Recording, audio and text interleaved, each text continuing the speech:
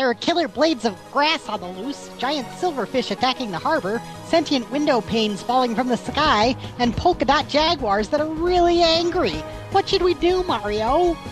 Fettuccine Alfredo spaghetti lasagna gorgonzola prego grande. Of course, sheer genius. Empty every restaurant in town and throw the food at the enemy. They'll get too fat to move. Now, what should we do about that little problem with zombies in the Mushroom Kingdom?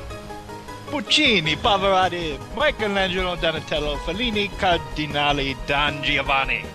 Yes, it makes perfect sense. Gather all the art we have and make a wall out of it.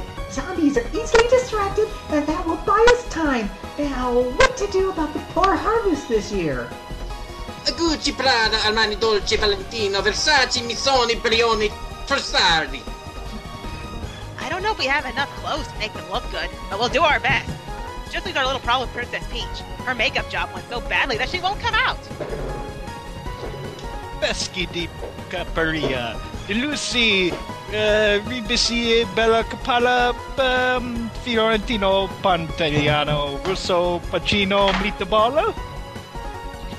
They've solved all our problems with their comprehensive Italian knowledge, although their knowledge of the actors seems a little bit sketchy. These two plumbers are the best. Wait, who are these guys in suits? They want me to pay for protection. Did we get a bad deal? Let's go. Oh yeah.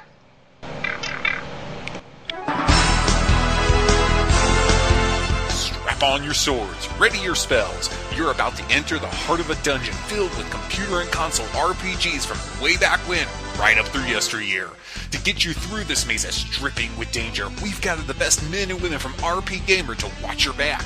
Some of you have never entered this area before. You're in for quite a fight. For others, this return visit can only be described as an RPG backtrack.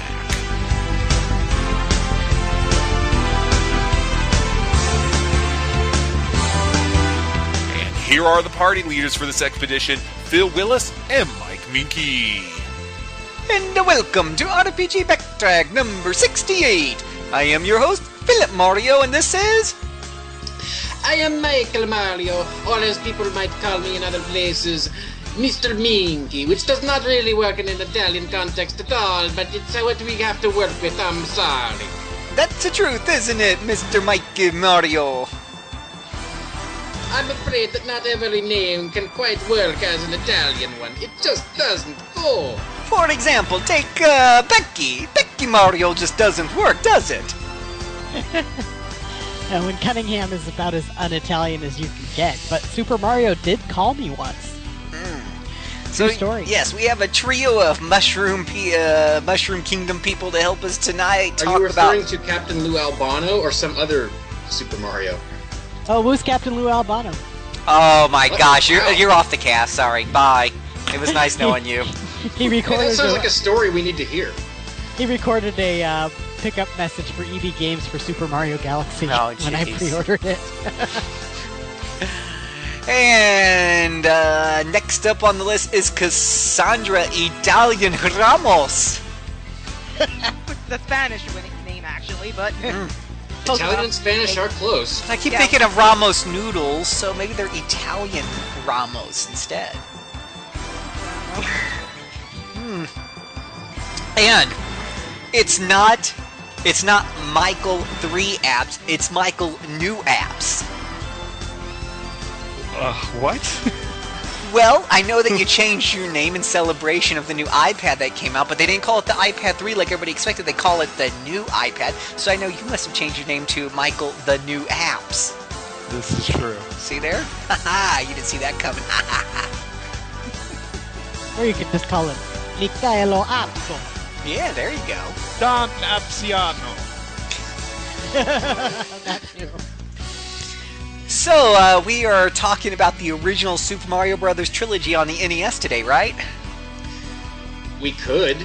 I don't think we'd have too much to say. I can say that I actually never beat the first one. I got all the way up to World 8-4, and I kept falling into the lava, and I feel bad about that. But you know, Phil, as tenuous as some of the games we've talked about on the RPG Backtrack are for RPG qualification, I don't think we can call the original NES Mario Brothers games RPGs under any qualifications. Well, I got to make decisions that affected the fate of the Mushroom Kingdom. And you're playing the role of a small Italian plumber who is good at jumping on crap. And I'm personally cleaning out the pipes by going down them. Yes, and you're killing a lot of innocent turtles and mushroom-shaped things that they call Goombas that can fly. You had to bring that up, didn't you, Mike? You had to bring that up. Speaking of killing turtles, your friend Michael Bay is at it again. No. Well, Phil, I will say this. If this movie is worse than Teenage Mutant Ninja Turtles 3, the universe will somehow implode. It's teenage alien Ninja Turtles now. If you guys haven't heard, Michael Bay is making a new Teenage Mutant Ninja Turtles movie, but it's right there on the internet where he's talking about this, and he's saying their origin doesn't make any sense. So we'll just turn them into aliens because mutants is too hard to understand. Does that about cover it? The whole green ooze thing that's only been beat into our brain since the 80s has been wrong all along because Michael Bay says so. Well, we've seen what Michael Bay does when he tackles anything, really. I'm sure this will be no exception. It will be loud, way too long, and insult everyone's intelligence. That's what he did with the Transformers. Right? Yes, he did. turned them into aliens. Like, they don't even look like, when they're in robot form, they look nothing like the previous incarnations. They look like funky robot aliens that you can't tell apart from one another. They do. No, but we do get on a sidetrack here. Anyways. We shall close that discussion by saying that the only way to watch those movies is with the Riff Tracks that you can conveniently download from rifftracks.com, which will increase your viewing experience's pleasure by roughly, 10 million%. Or with a whole hell of a lot of vodka, which is the way I enjoy them. Hey, that does look like Optimus. We're both, yeah. Okay, so tonight what we're really talking about is the trio of Mario and Luigi RPGs that came out between the Game Boy Advance and the DS, if I'm not mistaken. So, mistaken. Yeah, I try not to mistake too much, because then people take to the forums and call me really bad names. So, I'm going to go find some mistakes to make so you guys have something to write about on our boards. And while I'm doing that, why don't you listen to some music from one of the Superstar Mario something or other games. We'll be right back.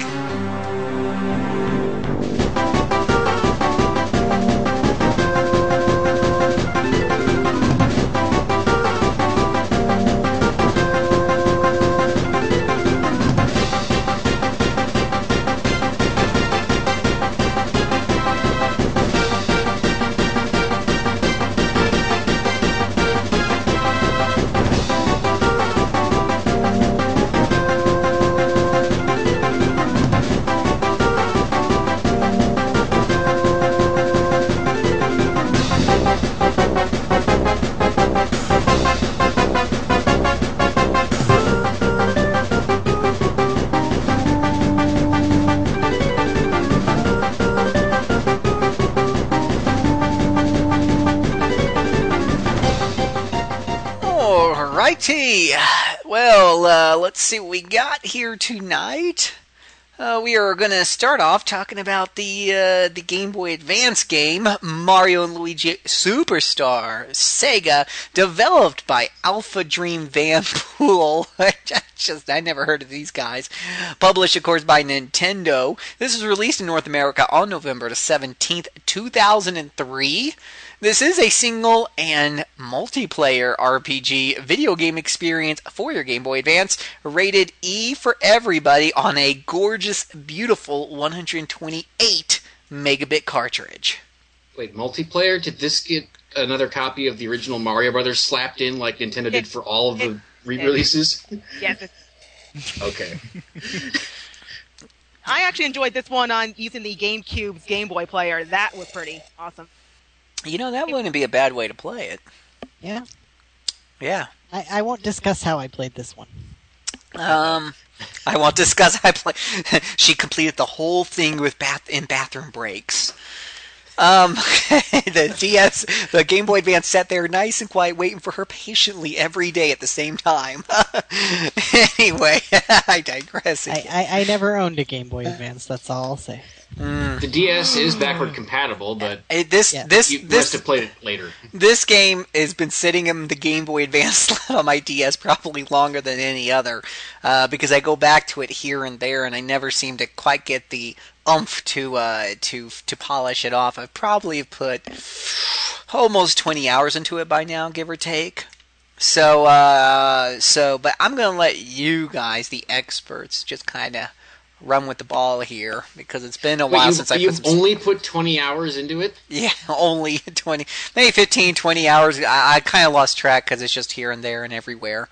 So I understand, mechanics of the game and stuff like that. But I'm going to let one of y'all talk about the story. Okay, let's see what I remember. I played it more than once, but it's been a while.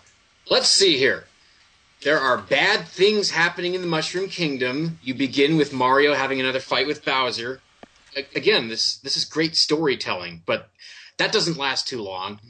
And Bowser promptly leaves the Mushroom Kingdom in his gigantic flying fortress to go... I can't remember what he was trying to catch, but Mario goes after him. And Luigi, who is normally just on home patrol duty, well, he gets to tag along because Bowser mistakes him for one of his own soldiers. It's the green. And soon enough, the brothers are united and learning the tutorial for the game from Bowser, who thinks that, well, gosh, these both have to be my soldiers, so I'll teach these rookies what they need to know. And soon enough, Bowser manages to get blown out of his own ship by the evil Cackletta and her hilarious minion Fawful. And off go Mario and Luigi to stop Cackletta, find out what happened to Bowser, because he has amnesia for a while. And there are a lot of junctures along the way, but really that's the main story, because once you finally meet Cackletta and beat her to a pulp, she manages to fuse with Bowser and become the evil Bowletta, created by fusing two names in the clever fashion that you just heard. No, how it really starts off is that, this is actually pretty amusing. In the beginning, Cackletta disguises herself as an ambassador for the Bean Kingdom, where most of the game takes place in. But she steals Peach's voice and replaces it with explosive dialogue. Literally, every time she opens her mouth, prompts appear from the speech bubbles and blow up around her. Bowser tries to kidnap her, but realizes, I can't take her back to my castle, she'll destroy the place. So he wants to go to the Bean Kingdom so he could get Peach's voice back, so he can kidnap her. And Mario figures he'll tag along because, hey, we'll get some help. Yeah, I had forgotten most of that. Thank you. I said it's been a while. And, of course, there's the best character in this and all Mario RPGs, which is Fawful. Pretty much. Probably the most popular new Mario villain in recent years, if not new character. Yeah, I wish I had some Fawful quotes, but I'm sure we can find some. I've got a bunch here.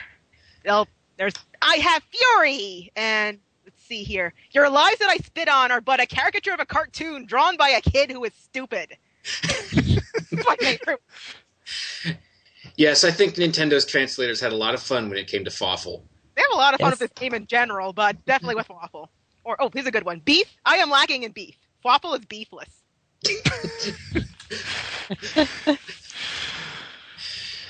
Yeah, you kind of need that because Cackletta is, well, she's evil, but she's nowhere near the charismatic foe that Fawful is.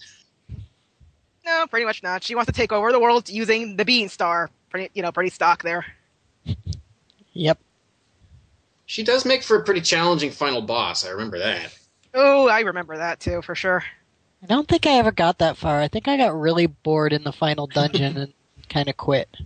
Aw. Well, for anybody who doesn't know, the Mario and Luigi games are pretty much very difficult for you to play if you have zero reaction ability. Because... Yep. That about sums it up. Yeah, you need good coordination, good timing. Well, not only for navigating the environments, because you get to hop along a bunch of platforms with an overhead view, and guess what? You get to hit treasure boxes from the bottom, and out pop things.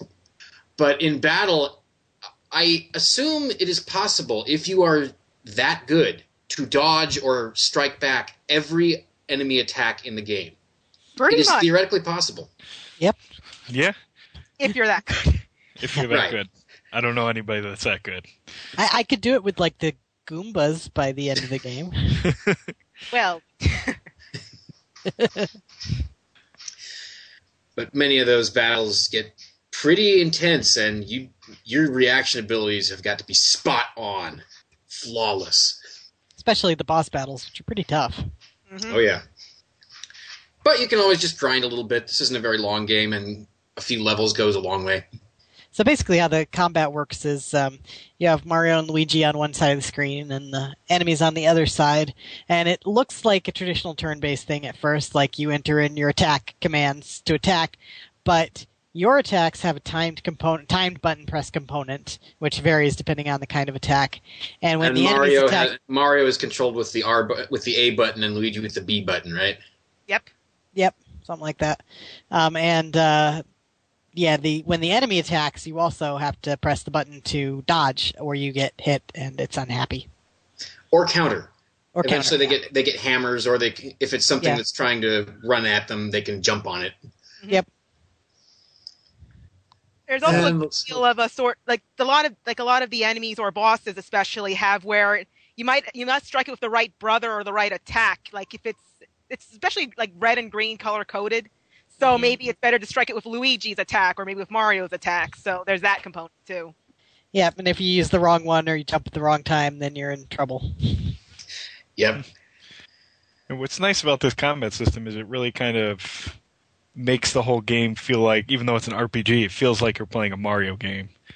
You know, unlike the first Mario RPG where it felt kind of just like a Mario-themed RPG, I thought this fit better in kind of the whole platforming series. Yeah, it's more elaborate than the Paper Mario series, too. It has that same timing component, but nowhere near as elaborate.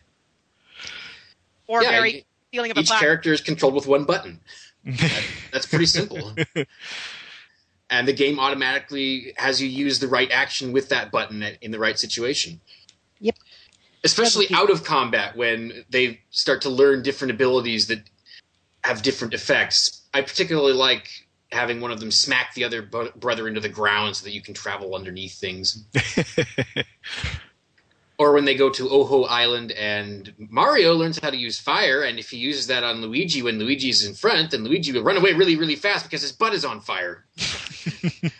And Luigi learns electricity, which will, it'll shock Mario, as you'd expect. And I forget, is this the one where Mario also can drink water and get really fat, and then Luigi jumps on his head and he spits it? Yes. He used it to spit out water at fire or whatever else needs it. Yeah, the teamwork attacks are pretty funny. Or I think it's Luigi who learns the helicopter maneuver that depends upon Mario holding his arms out at just the right angles. Oh yeah, that way they can cross large gaps in order to get to the other side. Which can be kind of annoying when you have to use the D-pad to do it. I was wrong. I didn't actually play this game on an emulator. I'm remembering now I played it on my DS. And the DS D-pad, if you recall, is not ideal. No. So going diagonally in this game was kind of a pain in the butt. Maybe because I don't remember having that kind of problem. I just remember that the flight time is severely limited, so that can get annoying in spots. Oh, yeah. And let's see.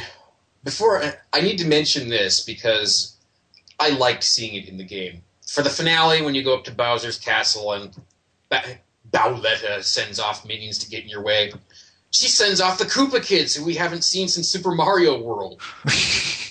Oh my god, I forgot about that. That was their first in a long time appearance before they appeared in, what was it? One of the Super Mario, one on the Wii? Yeah, New Super Mario Brothers Wii. Yeah, in the longest time, just like, wow, they're still around. Poor Yeah, they were in kids. Super Mario 3 and Super Mario World, and then they vanished for 12 years. Somebody needs to call Child Protective Services on Bowser. Those kids are severely neglected. Clearly Roy, Lemmy, Larry, Iggy, Wendy O'Koopa, Ludwig von Koopa, and the seventh one whose name I'm not getting. Morton. Yeah. Yes, clearly they've just been kept in a cage all this time. Bowletta let them out.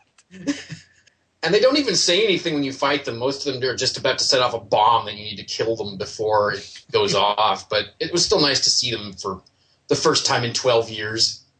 That's just me talking because I played so much of Super Mario 3 and Super Mario World. Let's see.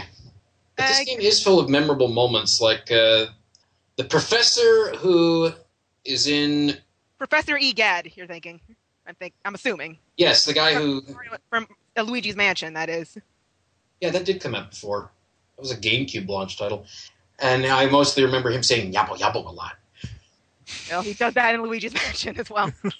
Actually, I just want to talk a little bit about that particular instance, because he pops up all the time in it looks like a coffee shop, but they call it Star Beans creatively, because you have to bring beans and then they make coffee from the beans.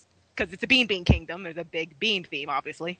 Yes, and once you gain the ability to dig underground, popping up in certain spots will let you nice, useful beans that you can take there to get good stuff. Yeah. Usually, I think they increase stats. But if you make like a new type of coffee, EGAD will come and give you a special equipment item of some sort.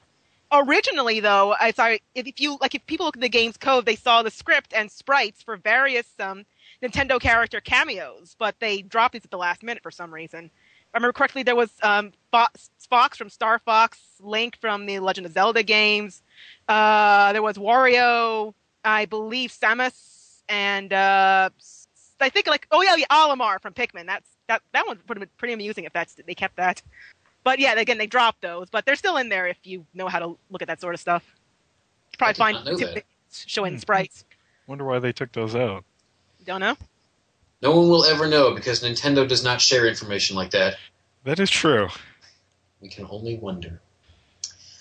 Let's see here. And then the story of Bowser before he becomes possessed by Cackletta is interesting. He's off being a rookie thief with some guy named Popple.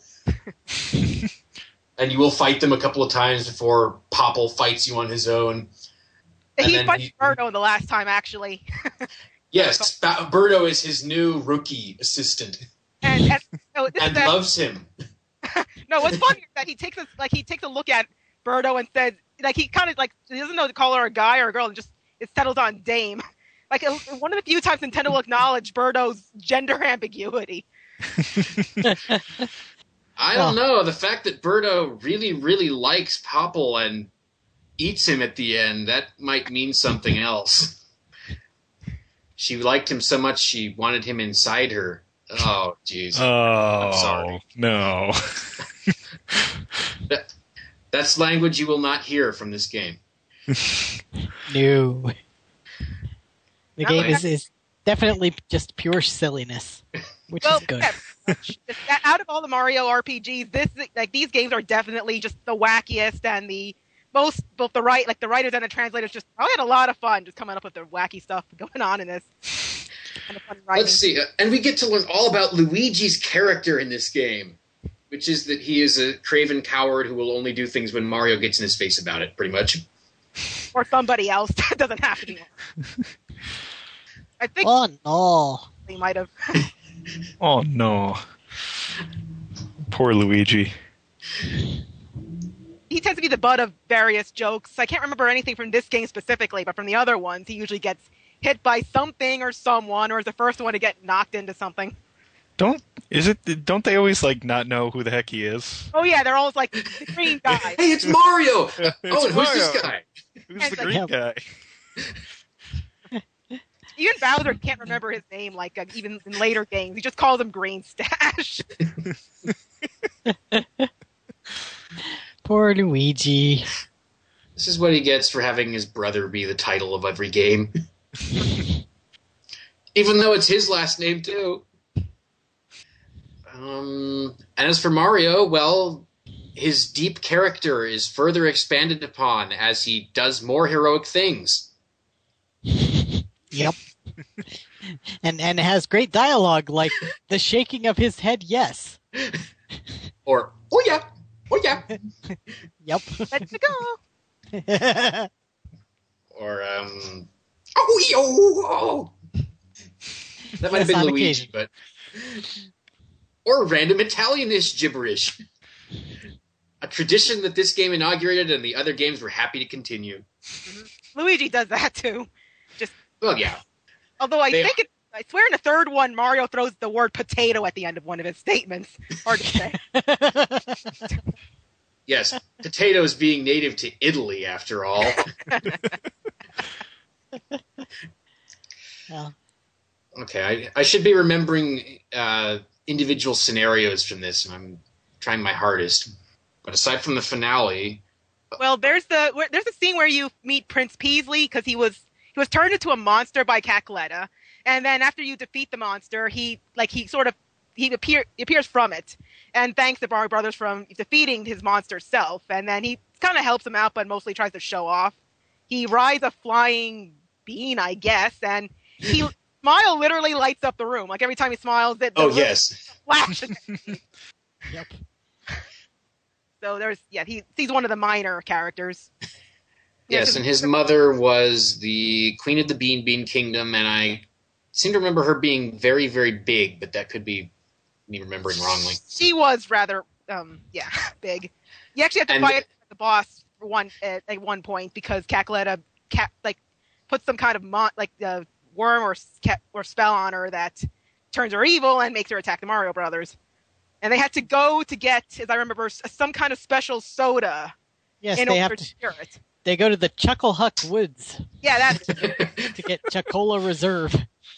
That's another odd thing about the Bean Kingdom. Other than the Bean theme, there's also the laughing theme. Yes, and then the other locations have names like Woohoo University, which is where you fight Cackletta. I remember that. And where you found the Bean Star too, as I recall. Yep. Which promptly shattered into 4 pieces. You had to go then find all of. Oh yeah, because that's also confusing. Because apparently they somehow got wind of Cackletta's plan, people in the Bean Kingdom. So they hid Peach and disguised a Birdo as her. So the voice Cackletta stole was actually that Birdo's. And when they tried to use the voice on the Bean Star instead of awakening and granting her wish, it got angry and shattered. Yes, I remember that now. And doing that involved an underwater segment that was at least different. Slow moving, but underwater segments in Mario games are always slower moving. Or wasn't that the one where they literally had to fix a bunch of pipes because it was a pipe system that was the lock on the Bean Star, as I recall? That's like, hey, the Mario Brothers are doing actual plumbing. That may have been, yeah. I'm surprised I can remember this much. Yeah, I'm trying to remember. I don't remember exactly what they were doing underwater. I just remember spending a fair amount of time there and having to go up to the surface a couple times. Oh, sorry, there was an underwater segment, but I think it was to get to the island where the Oho-Gs, whatever they were called, were living. Yes, in the ancient temple of Oho Island that teaches Mario how to use fire. Imagine that, a Mario brother learning how to use fire from his palm, and Luigi how to use lightning. Which they never used in any of the other 2 games for some bizarre reason. Although they did have that Fire Flower special in both of the games, I think, but not as a ability to use in the overworld. Well, the next game had the babies along, and fire and babies don't mix so well. True. Not even Mario babies. And while I'm thinking about it, let's mention the final battle, because it was fairly nasty. Very long. I remember I lost the first time and I got really annoyed. I put it away for a day, then went back to it and finally managed to beat her. Well, I beat the first form without too much trouble, where it's just Bowser just with Cackletta's features so that he looks freaking weird. But then you beat Bowletta that way, and you go inside Bowser to fight the true soul of Cackletta. And this is a multiple phase thing where you first need to knock off her arms or something in order to expose her core, and then you whack it a few times and the arms come back, and with each hit she gets faster and her attacks last longer and they hit really hard, and if you don't have great reaction time then you're going to be pretty strong or she's going to rip you apart. Yeah, that was very nasty. That was one of the hardest I played at the time. Hardest boss fights, that is. It took me almost a half hour to beat her, I think, too. I just remember going out and grinding for a little while, and then I came back, and not only did I take the first form out in a few turns because I was so much stronger, but I was able to beat her in her final form. It's a good thing grinding in this game is just pretty fun and easy. Mm-hmm. Just wander around stomping on people. I mean, you barely need it except for that final boss, too. Yeah, that's true. Most of the game is... I wouldn't say it's easy, but it's not overly challenging. Yeah. I think it was like level 25 when I took on Bowletta/Cackletta. It was just like, it was the last time I had to level this low in an RPG. Finish it off. Thinking I forgot what I was going to say. That's a common occurrence as I get older. Let's go. Mamma mia! Okie dokie. Yeah, any more memorable locations and fights from this game? I remember fighting a big plant that was occupying a runway at one point. Oh, yeah. I think I vaguely remember that. But just because I'm not remembering it with the most pristine clarity doesn't mean anything, because it has been a good 5 years or so since I last played it, and I did play it more than once, and that usually says something good. No, it's a good time. It's a fun little game. Absolutely. Very much. It's a little bit easier to get into than the Paper Mario games. A little bit of a faster pace.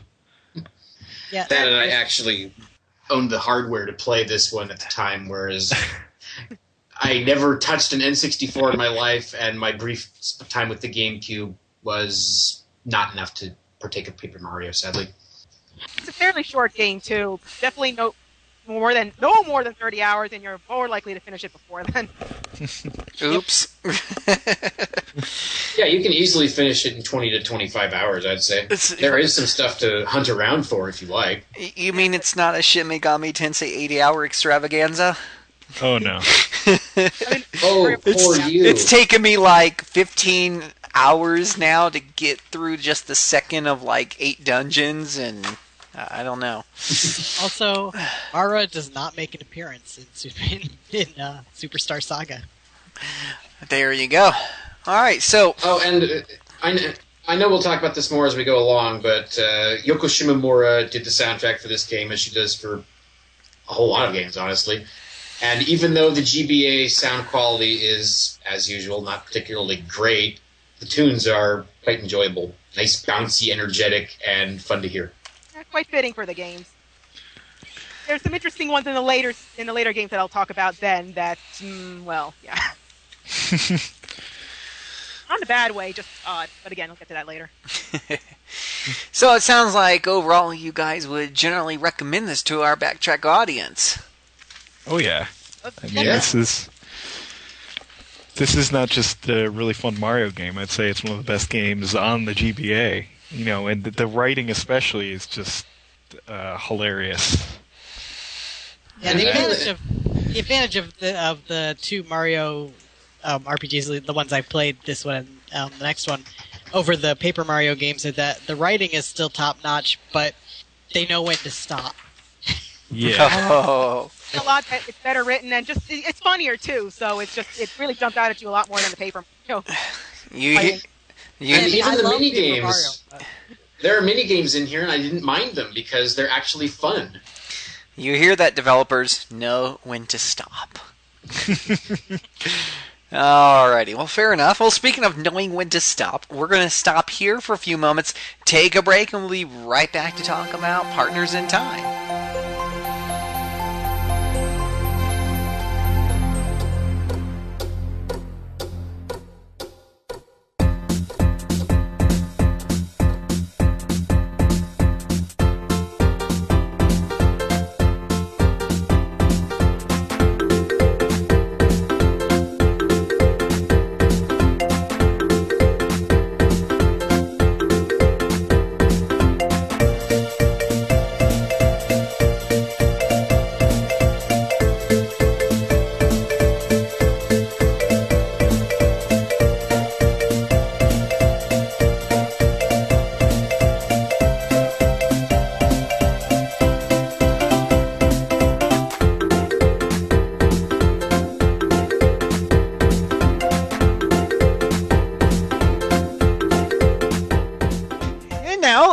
talk about Mario and Luigi Partners in Time, developed by Alpha Dream, published by Nintendo, released here in North America on November 28, 2005. This is a single-player RPG video game experience for your Nintendo DS, rated E for everyone, and this game must be better because it's on a 512 megabit card. That's like, oh my gosh, that's like 4 times the amount of megabits than the last game we talked about. So this must be 4 times as good, and it has 2 times as many characters.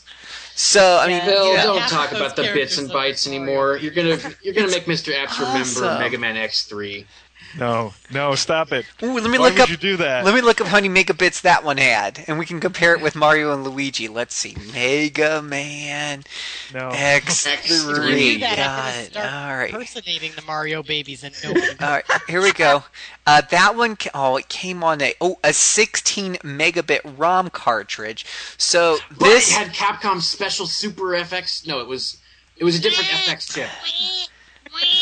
I'm telling you, this game has like 30 more times megabits than Mega Man. I'm sorry. I don't know, Becky. You're reminding me actually of Yoshi's Island. Ooh, Yeah. that's true. Anybody who's Those- played that those remembers babies Baby Mario. Oh, I hated Alright. that game. This is the second game in the Mario & Luigi RPG series, the sequel to Mario & Luigi Superstar Stega for the Game Boy Advance. So, who wants to take it away by talking about the oh-so-deep story? Should I take it? Go for it, Cassandra Ramos. Oh, yep. Okay, so then there's again in the Mushroom Kingdom, Peach decides to to go into Professor Egad's new invention, a time machine. She takes a couple of her Toad retainers, but the time machine returns, but not with Peach in it. In fact, what comes back is an alien monster. As it turns out, the past has been invaded by an evil alien race of mushrooms called the Shroobs, and they are there to take over the Mushroom Kingdom. And I'm assuming the rest of the world from there, because there's more to the world to the Mushroom Kingdom, as I understand it. But yeah, so the brothers travel back to the past to try to find Peach, but they also run into themselves as babies, Baby Mario, Baby Luigi. They also meet Baby Princess Peach, whose crying is probably more irritating than any of theirs, but different story entirely. And they run into Baby Bowser at one point. Yes, they actually a bunch of points. He's a recurring villain, more annoying them than anything. Although he does team up with his older Adult self. Bowser, yes. Yeah, Don't try to work out the logic of that. It should bend the universe into a permanent paradox, but it somehow doesn't. No, so then they team up their younger selves, and both groups of brothers, fight off the Shroobs to save the Mushroom Kingdom, essentially, because they're just basically stopping them from one place to another.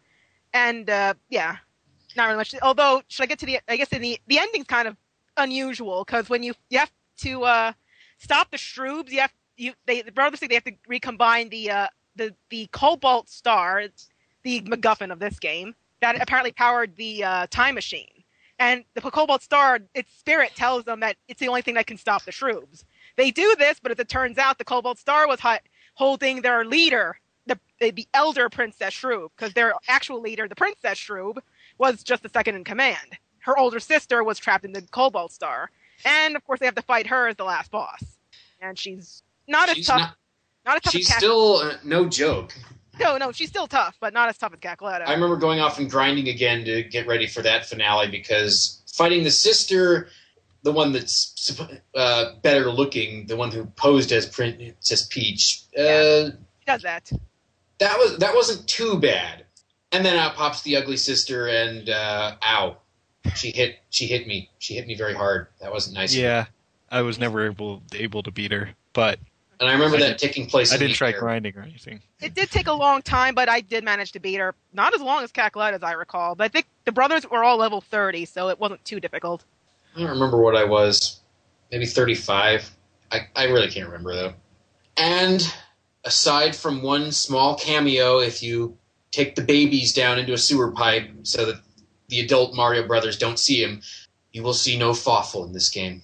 No, he's extra. He's a shopkeeper. Although he does point that he will, at some future point, rise up again.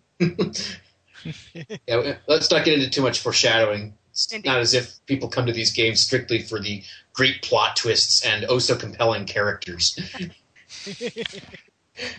Actually, this one point in the story that it's somewhat of a darker than you might expect from a Mario game. Because in one of the earliest parts, you try to go into this forest where the Shroobs have set up a factory. As it turns out, they take Toads, trap them in these special trees that drain them of their life energy so they can use it to power up their spaceships. It's actually kind of creepy because you actually see these looks like a toad in agony carved into a tree until you find out it's an actual toad trapped in a tree. I mean, these seem pretty wacky, although the sort of alien invasion plot is somewhat darker than you might expect. But still, that's kind of creepy. Yeah, and the Shroobs in and of themselves just look like, well, sort of alien zombie versions of the Mushroom Kingdom's usual residents. Oh, actually, now I remember. The opening narration really stressed the creepiness, because it's like on this creepy planet lives a creepy race of creepy aliens or something like that. They really wanted to get a point across. They're creepy. But they don't have a whole lot of personality compared to Fawful or Cackletta or even Bowser. No, definitely not. I mean, they can't even speak English, although for some reason their weird alien chatter sometimes gets translated underneath. It doesn't really explain how. Yeah, most of the time they just speak in pictographs. Yeah, basically. Yep. Except the Elder Princess Shroob could speak English. I don't know, maybe because she was trapped in the Cobalt Star and picked up on it or something. She didn't have enough time to become a memorable character, though. No. I mean, it's not terribly surprising considering that Mario and Luigi hardly speak English. So. Oh, actually, now there's another thing to bring up. They actually brought in a sort of exposition fairy character in the form of a talking suitcase named Stuffwell. Yes. He's not Stuffwell. Yeah. I hated that stupid thing. Yeah, that thing was annoying. Yeah, annoying, and just pretty much he just provided exposition, like, oh no, you must do this and that and that. Just like, the first game didn't need this. What are you doing here? Not really a part of the story either. He's just there to and provide the talking that the brothers can't really do. Although I do have to say the Stuffwell interface was actually pretty cool. It basically serves as your interface, and it kind of looks like you're on vacation. And your inventory.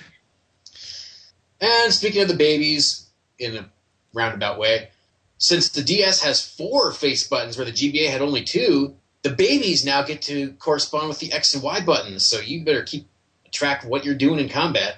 Yay! And you had the hammers, too. If you wanted to use the hammers, you had to have the babies with you, because you could separate them, because you could press a button to have the brothers throw the babies off so the babies could be by themselves, or the brothers could be by themselves. You had to press their corresponding buttons to control them separately. If you got in separate battles, the Mario brothers can't use hammers, and the baby Mario brothers can't.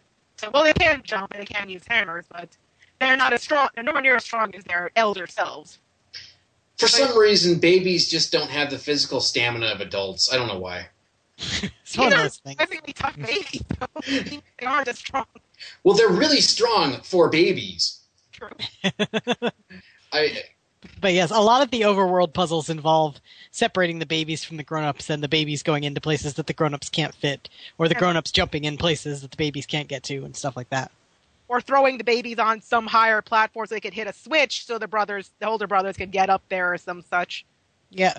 Yeah, plenty of, there's definitely not difficult puzzles, but then it kind of neat how you can figure out, okay, there's this, that, and the other thing, so I need to do this with this set of brothers and that with that brothers in order to get to the next room.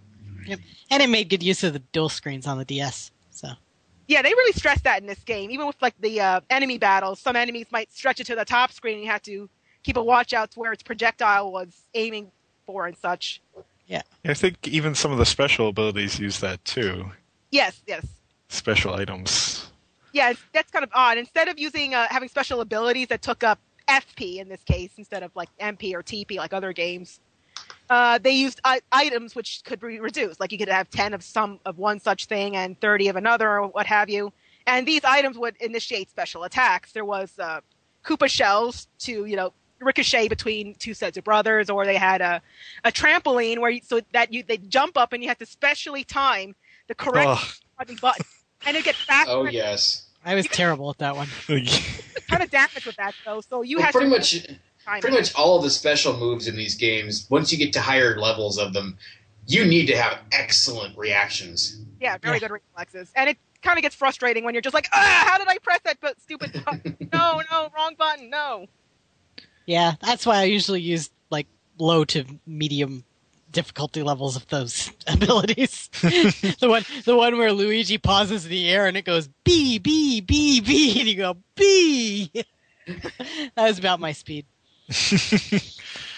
Yeah, I used to consider myself a pretty good action gamer, but I guess my skills have atrophied as I get older. I'm no longer very good at it. I'd say a lot of the abilities in this are harder than like an actual action game. Yeah. They can. Well, yeah, just using the bear ability will do almost no damage. You need to get your button pressing in the right order and at the right timing if you want to do anything better than just picking a standard attack. Yeah, than a regular jump or hammer smash or something. Yep. Well, let's see. I seem to remember the game looking pretty much the same as the first game did, which is fine because the first game looked fine. Yep. But if I had to rank them, I would put this one at the bottom. Again, it's not a bad game at all. Just the Shroobs really don't have much personality except they're evil toadstools. Yeah, pretty much. And also, it was a pretty darn linear game too, because you could explore pretty much all of the Bean Kingdom. But this one, you jumped across different time portals to this place or another. Although I did really like the Yoshi's Island one. That was my favorite level. It even had a Yoko Shimomura remix of the Yoshi's Island title screen theme. Really cool. Yeah, there were a lot of good locations in this game, but it just didn't seem to have as much charm as the original game. Yeah, we're disconnected, so. Yeah. And yeah, just the linearity made it, I don't know, it just felt a bit too constricting. That may have something to do with how early this came in the DS's lifespan, because for that to happen, it couldn't have been in development very long. Yeah. Was it the first RPG on the DS, or definitely one of the first? It was one of the first. It came in mid-2005, I think. Yeah. Oh, wait, here's getting back to a little point in the story, definitely one of the most ridiculous things is that a lot of the Mushroom Kingdom has been covered in, like, these shroob mushrooms, or have been shroobified, if you will. And what can take care of this? Baby tears. Not just regular tears, baby tears. Because Luigi cried on a shroob mushroom and it disappeared. Oh, yes, of course, baby Luigi cries a lot, while baby Mario doesn't. Yep. He does a little once in a while. Although, actually, this really kind of funny. Apparently, baby Luigi, despite crying more, is somehow braver than his older self. He actually tries to push his older self to do certain things. It's just like, wow, how'd this happen? What was the trauma in Luigi's life that caused him to become craven? We may never know. I kind of hope we never know. Why, Becky, don't you think that Nintendo can tell us a wowful story about the great character-forming moments of the Mario Brother lives?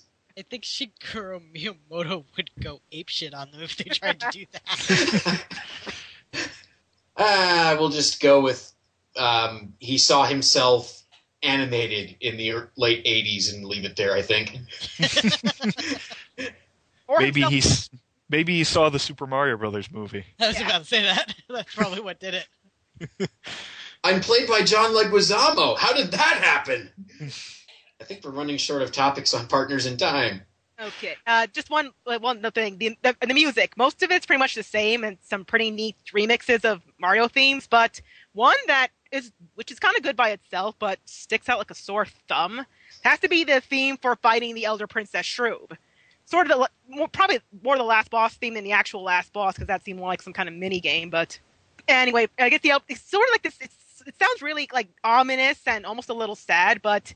Why? Why are you sad about the freaking Shroobs? It's like it's a good theme, but with the game, it really clashes. Because since she looks kind of like Princess Peach, you're supposed to think about how nasty it would be if someone beat up Princess Peach. I don't know. It's just random. It's just like, okay, it's pretty nice, but it really doesn't fit with this game or with Mario in general. Speaking of random, this is one of the few DS games that supported the DS Rumble Pack for some reason. Huh. Yeah. It was pretty useless, but supported it. I didn't know that because oddly, I didn't have a DS Rumble Pack. Most people did not. Oh, Nintendo and your useless accessories for your handhelds. See, also, the GBA Micro Pack thing, whatever it was called. Circle Pad Pro. Yeah, I was going to say, or there's the 3DS Circle Pad Pro abomination. The Frankenstein? Yeah, I am not going to put that on my 3DS. I don't really blame you. Especially because my 3DS has a really pretty custom-made skin on it. Just ruin the aesthetic. I think we really are running out of partners and time topics. Oh, I had a random question. Did this game come out before or after Super Mario Sunshine? It came after. Okay. Yeah, Sunshine came out in 2002, I think. Yeah. Okay. Yeah. I was wondering if popped up in there. I was wondering if this was the first appearance of Bowser Jr. Well, no, that was Bowser Jr. That was Baby Bowser, although he kind of looked like Bowser Jr. anyway. Yeah, that's what confused me when I first played this game. I was like, huh? Is that the origin of this Bowser Jr.? No, that's supposed to be Baby Bowser, as in the Baby Bowser from Yoshi's Island and Yoshi's Story. It actually kind of references Yoshi's Island, too, but this being Mario, it's probably more of a gag than an actual continuity hint, because it's Mario, for crying out loud. Yeah, not to mention that they kind of play extremely loose with time travel. Very loose. That's right. Very loose. Kamek is in here. Yes, The Magician Koopa from Yoshi's Island. Yep. Yes, he's there. I don't remember if he uses his magic to make any of your enemies super big, though. No, you fight him once, but otherwise he doesn't do anything like that. He does take after the Baby Bowser, calls him Prince Bowser. And I recall the random scene where he gives Bowser some milk because he's choking on some cookies, and he says it's from an evil cow. Like, okay, that's random. Yeah, how do you determine whether a cow is evil? You'd think it wouldn't give you milk, you know? If it kicks you in the head after you milk it. I don't think that describes an evil cow. That just describes almost any cow. There's that. Now we've really run dry of partners in time topics. Cowabunga? It's very similar. I mean, it's very similar to the Cowabunga first... takes us back to Michael Bay, which we shouldn't do right now. No, let's not. Nobody wants to hear that right now. Imagine if Michael Bay directed a Mario Brothers movie. Please don't. Don't think that. You're really out to hurt people tonight, aren't you? I'm sorry. Let's just bring up more remakes while we're here. Yeah, that Total Recall remake. Doesn't that sound like a good idea? See, now I'm just imagining how skimpy the remade Princess Peach dress would turn out to be. Are you sure Princess Peach would be the alien? Michael Bay, there would be many shots focusing on her butt.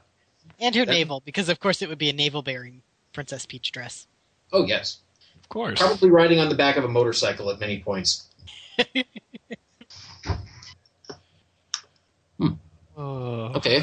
Phil's not coming back, so we're going to have to transition this ourselves. I'm watching you carefully from a distance. I'm everywhere and nowhere. Phil, you remind me of a good riff in the Daredevil riff tracks, wherein one of them says, "I am personally glad that we live in a world where Ben Affleck does not watch over us."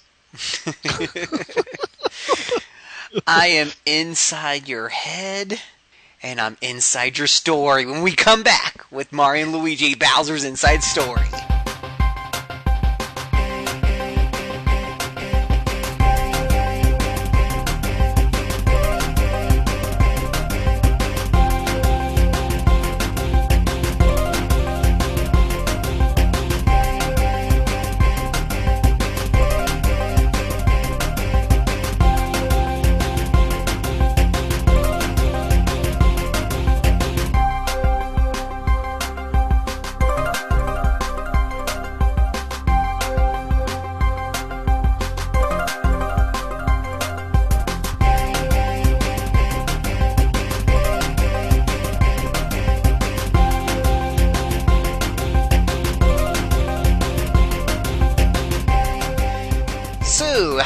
Let's move on to the third and last game in the Mario & Luigi trilogy. We got Mario and Luigi Bowser's Inside Story, developed once again by Alpha Dream, published by Nintendo. This was released here in North America on September 14th, 2009. A single-player action RPG experience for your Nintendo DS handheld console system. This is rated E for everyone. Take it away, because I know nothing about it aside from the fact that they end up in his stomach at some point. Yes, and the central dynamic is that when you're Mario and Luigi, you are inside Bowser, navigating his various bodily orifices and slowly unlocking more of them, and they are controlled with the A and the B button. And when you are Bowser, who is as clueless as ever, wandering around, wondering, what's going on inside me? That's so funny. You control his punch with the X button and his breath with the Y button, and that sticks to the battles, too. So you're giving all of the buttons on the face of the DS a workout instead of just the A button, like most games. But because they never actually... Well, they do fight together a couple of special times, but most of the time you don't have to worry about keeping your reflexes for all 4 buttons going simultaneously. And Bowser also gets a couple of neat little moves from Mario and Luigi, unlocking special hidden abilities inside him. Like he can jump. He can sort of use his shell to jump up and then slam down, which he can use to hit switches, or he can curl up into a ball to go like such. So there's that too. It's not just like the Mario Brothers, who still have to get like their pound Mario to the ground to dig up something or go underneath someplace or to spin across gaps and such. So that's pretty neat. Yeah, and naturally, Bowser's cavernous interior yields many interesting things for the brothers to do. But what they're doing isn't too much different from what they've done in the other games. It's still fun, but it's not too much different. When you're with Bowser, that's when things get different. And occasionally, I believe it is 4 times total, something will happen inside Bowser that will make him grow to a gargantuan size, and you need to turn the DS on its side, and you need to get that stylus out, and you control his actions, smashing something really, really big. Yeah, those are a lot of fun, but you probably don't want to be in public because you'll have to use his fire breath, and to simulate that, you blow into the microphone, and you look pretty silly doing that. It's a ton of fun. Yes, I remember doing that, and I was not in public at the time. I don't know what the reaction would have been had I been there. Well, I wasn't either, but I was just thinking, should I play this section? No, not right now. It's a risk. And let's see, the overall plot... Well, we had some foreshadowing. Guess who's back? And now he's the lead villain. It's Fawful! I have Fury! Yes, he has many variants on that line. I have Chortles, and later I have Darkness, but yeah, that's skipping ahead. And he had a minion of his own now, and I can't remember that minion at all. Midbus, kind of like some kind of monster pig of some sort, who has his own bizarre speech pattern, but it's hard to say. It's like he speaks simply, but he also repeats himself. It's just like, I don't know if he's picked it up from Waffle, or he just decided, okay, this guy speaks funny, let me speak funny too. Actually, they turned up Waffle's bizarre speech patterns up to 11 in this one. Maybe just because he talks more, though. Yeah, when you're the henchman, you don't get nearly as many opportunities for dialogue as you do when you're the lead villain who's off. What was his plot? It was he wants to take over the Mushroom Kingdom, but he also wants to get his hands on an artifact, which to me they kind of introduced all of a sudden, called the Dark Star. But his first task is to spread a disease called the Blorbs by tricking Toads into eating these strange mushrooms, and it makes them inflate to ridiculously huge proportions, and they can't move. So it gets all the heads of all the important people in the Mushroom Kingdom together. It's Peach's castle to discuss what to do. And then as they're all gathered there, Bowser attacks for the millionth time ever, and Mario beats him back. I don't think Luigi joins. I think Luigi might have been just sleeping or something. But Bowser's all distraught, and then a mysterious character who looks suspiciously like a certain small beanish villain gives him a mushroom that enables him to it turns into his mouth into a gigantic vacuum, right? Suck everything in.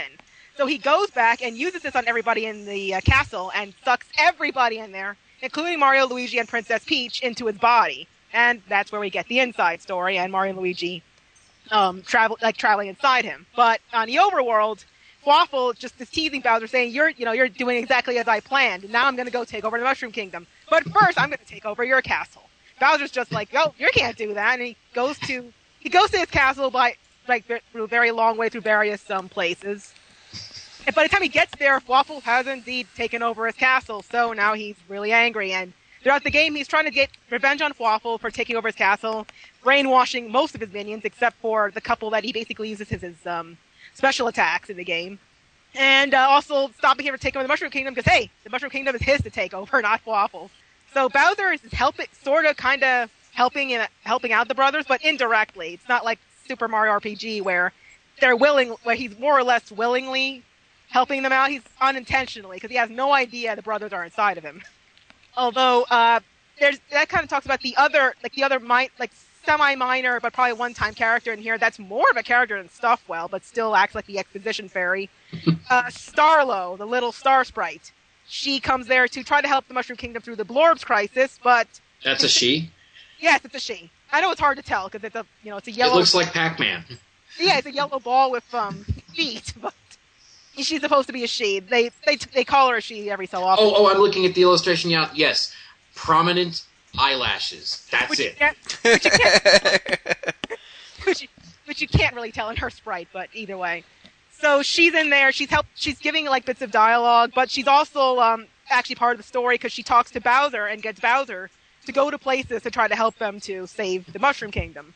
She disguises herself, calls herself Chippy, but Bowser just well, okay, I don't know who this person inside me is, but she helps me get these interesting powers, so I'll just go along more or less with what she says, although sometimes grudgingly. It's an amusing... And he doesn't actually see her until the very end. I just remember him going... There's that voice in my head again. What's it asking me to do now? Why not? I don't have anything better to do. He doesn't always like it. Like, at one point, he tries to get her to do something, and then she's like, no, I won't say it until you say please. And just like, fine, please. They have a bizarre pseudo-friendship going on or something, but it's actually pretty amusing to watch. Again, a lot more of a character than Stuffwell ever was. Even though she's hardly a deep character, but she's at least amusing. I think at one point she headbutts Luigi to try to get him to fight a boss, too. I don't think anyone should come to a Mario game in search of deep characterization. Anyone who does is going to be very disappointed. Pretty much. So yeah, that's the gist of the plot. Waffle tries to take over the Mushroom Kingdom, except for that Dark Star, which is like an ancient artifact that will only, it's pretty much made of pure evil, and if an evil being gets his hands on it, it will turn really powerful. So, of course, Waffle wants it. Bowser wants it too, but he has to fight Fwaffle for it, and he never really gets his hands on it, fortunately. Although the final boss is pretty interesting in that regard. Yeah, I'm trying to remember it. I remember the final bosses of the first two, but this one is kind of throwing me for a loop. It's Dark Bowser, because Bowser swallows, I think, part of the Dark Star unintentionally, or I think it goes inside him. It starts to copy him so that it can form this darker, eviler version of Bowser. But, of course, Bowser fights his evil twin Dark Star thing because, hey, the Dark Star wants to destroy the Mushroom Kingdom. He can't destroy the Mushroom Kingdom because Bowser can't take over. So, yeah, he fights him at the last boss, and it's a lot shorter and a bit easier than the other ones, but really cool, really fun, actually. Because the trick to that one is that he's fighting Dark Bowser.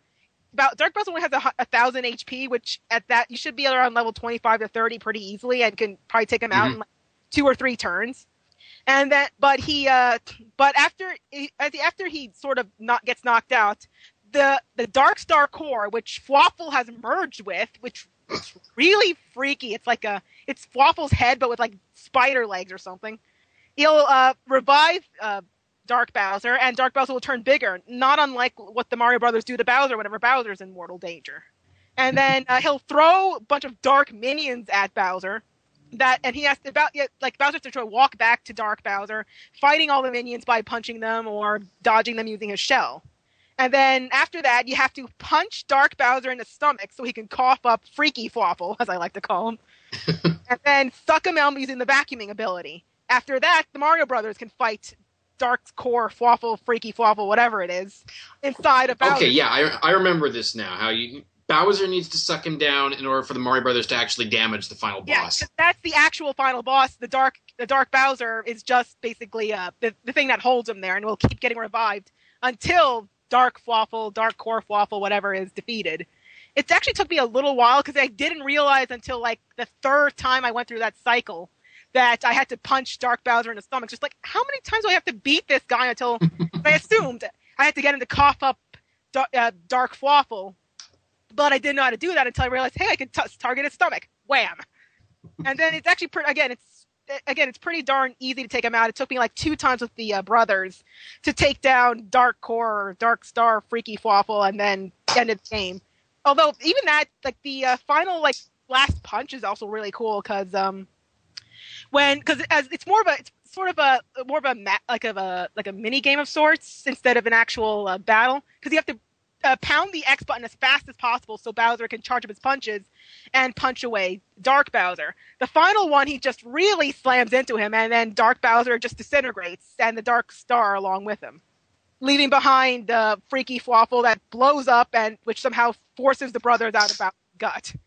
I'm assuming that's not the last of him since he looked like he died in the first game too. So, yeah, he was powering that funky Rube Goldberg device to protect Cackletta, and you need to go through multiple phases in order to open it up and damage him, and then when it blew up, well, looked like we'd seen the last of Fwaffle, but he's a survivor. So I'm sure he'll probably show up as some kind of secret boss in the next one, assuming they ever make a next one.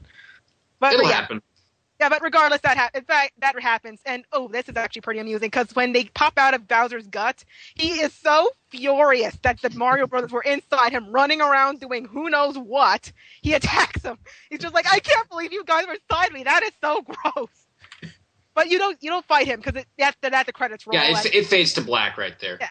So the credits roll, and you get to see like these stills of the brothers fighting Bowser, beating Bowser, and then seeing both Bowser's castle and Peach's castle being repaired and redecorated from Fwaffle's machinations.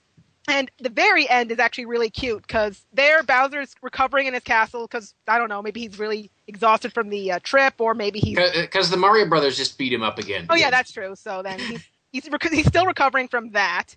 And so you'd think he would be in the hospital almost all of his life, since they beat him up all the time. Well, I guess it wasn't that bad.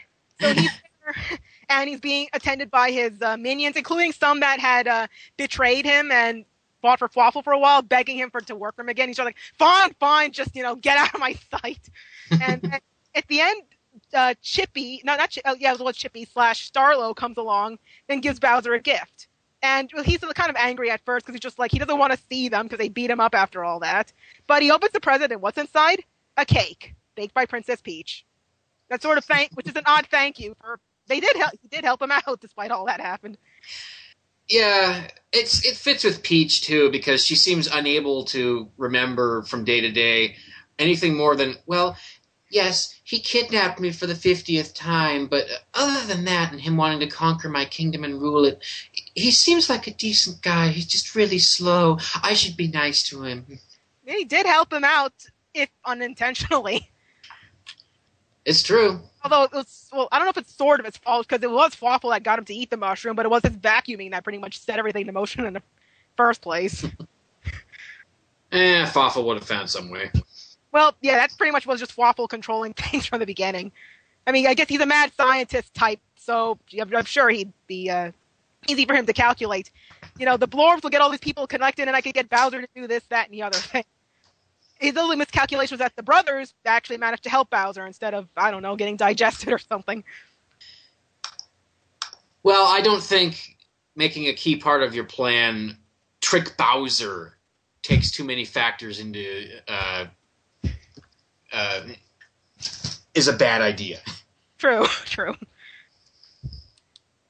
So, sounds like you had a lot of fun with it. I prefer this over the first game myself. It's a lot of fun. It's a little bit more compact because since you have to go inside of Bowser and on the overworld is a lot shorter. But it's still a ton of fun. The dialogue is really, really funny because there's a lot more Fwaffle. And Bowser himself is very entertaining. Like, somebody's trying to explain him to something and he just gets annoyed and says too many words. Actually, this was also hilarious. When Bowser tries to stop Fwaffle from doing something, Fwaffle says, and the nuisance barge is in. And then Bowser says, I'm a nuisance barge, you're a nuisance super tanker. And also very amusing dialogue between that. He's got some cute things with Chippy / Starlo, too. Okay. Oh, and Yeah, sorry. I will say that there were a couple of moments. In order to get Bowser to giant size, you have to go through some mini games with the brothers, and those got a little temperamental from time to time. But it never took me too long to make it work. Yeah, but it just I found that slightly annoying because it's just like, why do I have to do this every time he goes giant size? I just want to go giant size and go beat up something giant. Okay, fine. They have to play this weird shooting mini game thing to do it. Can't I just go ahead and start punching things and blowing fire at a runaway train? Well, you can if the price is right. So, let's talk about prices for a minute of these 3 games. So, for Mario and Luigi Bowser's Inside Story, the game's only about a couple of years old. You can get that brand new for about a little shy of $30. You can get it used for about $20. So it sounds like you guys would easily plunk that down, right? Yeah, I bought it new, and I don't regret it. Ah. And let's see here. Bought new, I should make clear, means that I bought it when there were no discounts yet. And then, if you want to go one step back, for Mario & Luigi Partners in Time on the DS, which came out in 2005, that game hasn't fallen too much. Brand new, it's going to actually cost you on the about $43 with shipping included. You can get it used for about $24. That game is unusually hard to find. I actually got that after Bowser's Inside Story because it was just hard to find in stores. I was gonna order it from Amazon or something, but then I finally found a GameStop that had it. It was about the same price. It was about like $30 used. I mean, Nintendo games don't drop much in price, so I guess that explains it. And it doesn't get any better with Mario & Luigi Superstar Saga. Now you can get that used anywhere from about $10, $11, $12 to about $20, $22, depending on whether or not it comes with the instructions or the such. However, if you want it brand new in the original box, all ready to go, factory sealed, signed and delivered, you're going to pay about $100 to $150. Dang. Good. I know game with everything, but still. Good Lord, that's expensive. How's about I just give you a few cents and you give me a magic mushroom? As long as it doesn't give you the blow. What kind of a magic mushroom, Phil? Do you want one that will make you grow to twice your normal size, or do you want one that will make you invincible? Oh, I need one that does both. If I give you an extra quarter... I can't give you one that will make you throw fire from your palms. That's a fire flower. Alrighty. Well, we're going to take a teeny tiny moment while you guys rush out to eBay and Hoff.com to buy your very own copies of these games. And we'll be right back.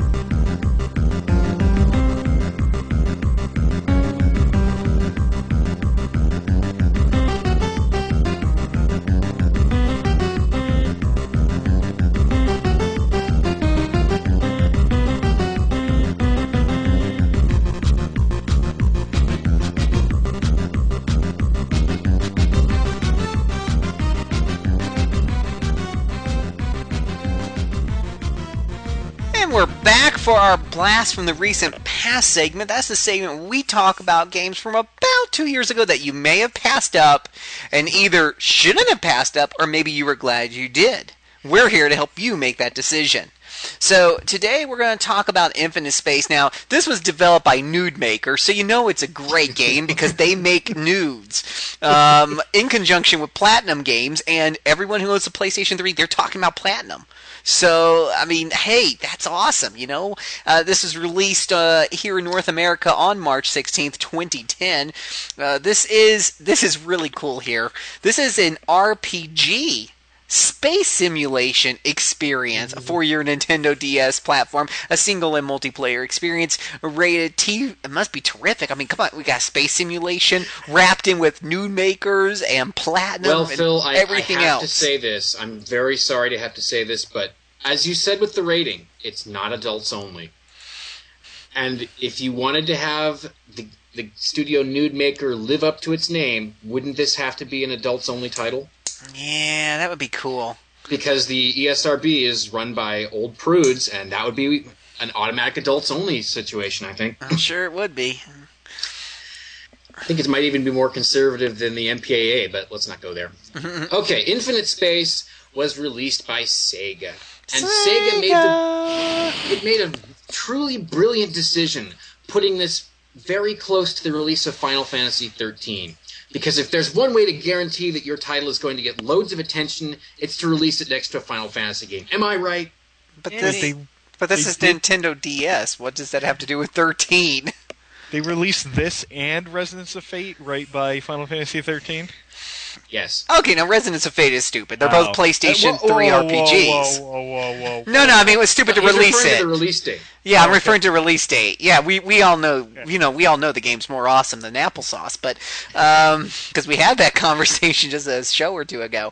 But I mean, Infinite Space isn't exactly in the same category. I mean, it isn't. But the idea of getting serious media and advertising time when Final Fantasy XIII is looming on the horizon is slightly unrealistic. The systems may not share the same audience, but let's face it, if you're going to be paying attention to an RPG, it's more than likely going to be that big FF thing, and no, I'm not talking about the Fantastic Four, who could make an RPG but haven't. You know, there was actually No, I'm just kidding. I was going to go into the Marvel Ultimate Alliance thing, but that's another show. Yeah, and that would not be the Fantastic Four by themselves. But I always play the Fantastic Four when I play those games. I think they actually did a Fantastic Four game that was kind of like those Marvel. Oh, yeah, that really sucked. Like a movie game? Yeah, it was terrible. Yeah, I play the Fantastic Four because usually when you play pre-made teams, you get bonuses. Yeah, the Fantastic Four was, easy for me to pick out the roster of 26. Oh, yeah, I know those four, or those are the four. Sometimes you pick other teams of heroes, and suddenly it would say Dark Knights, because it yells out the team name once you put that team together. And you're like, whoa, Wolverine actually worked with these guys at one point, and they were called the Dark Knights. Okay, I never knew that. Anyways, we get sidetracked. I would consider the Avengers. The Avengers have had a lot of people over the years. Yeah, I'm getting sidetracked too. I think they had several different Avenger teams. Like Avengers East, New Avengers. West Coast Avengers. Yep. So keep on going, Mike, before we sidetrack even more. I want to hear about the space simulation part, because I'm all about flying simulations and the such. All right. So when you move between the planets in Infinite Space, you will occasionally get hit by random battles, and this is where combat takes place. Initially, you only control one ship, but by the end of the game, you will have an armada of 5 on your side.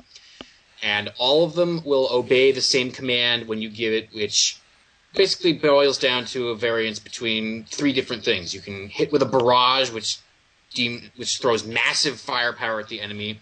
You can just do a standard attack, which is less powerful, or you can dodge, which is worthless against a standard attack, but will cause almost everything in a barrage to miss. And there's an action element because you need to wait for a gauge to fill up a bit in order to use your actions.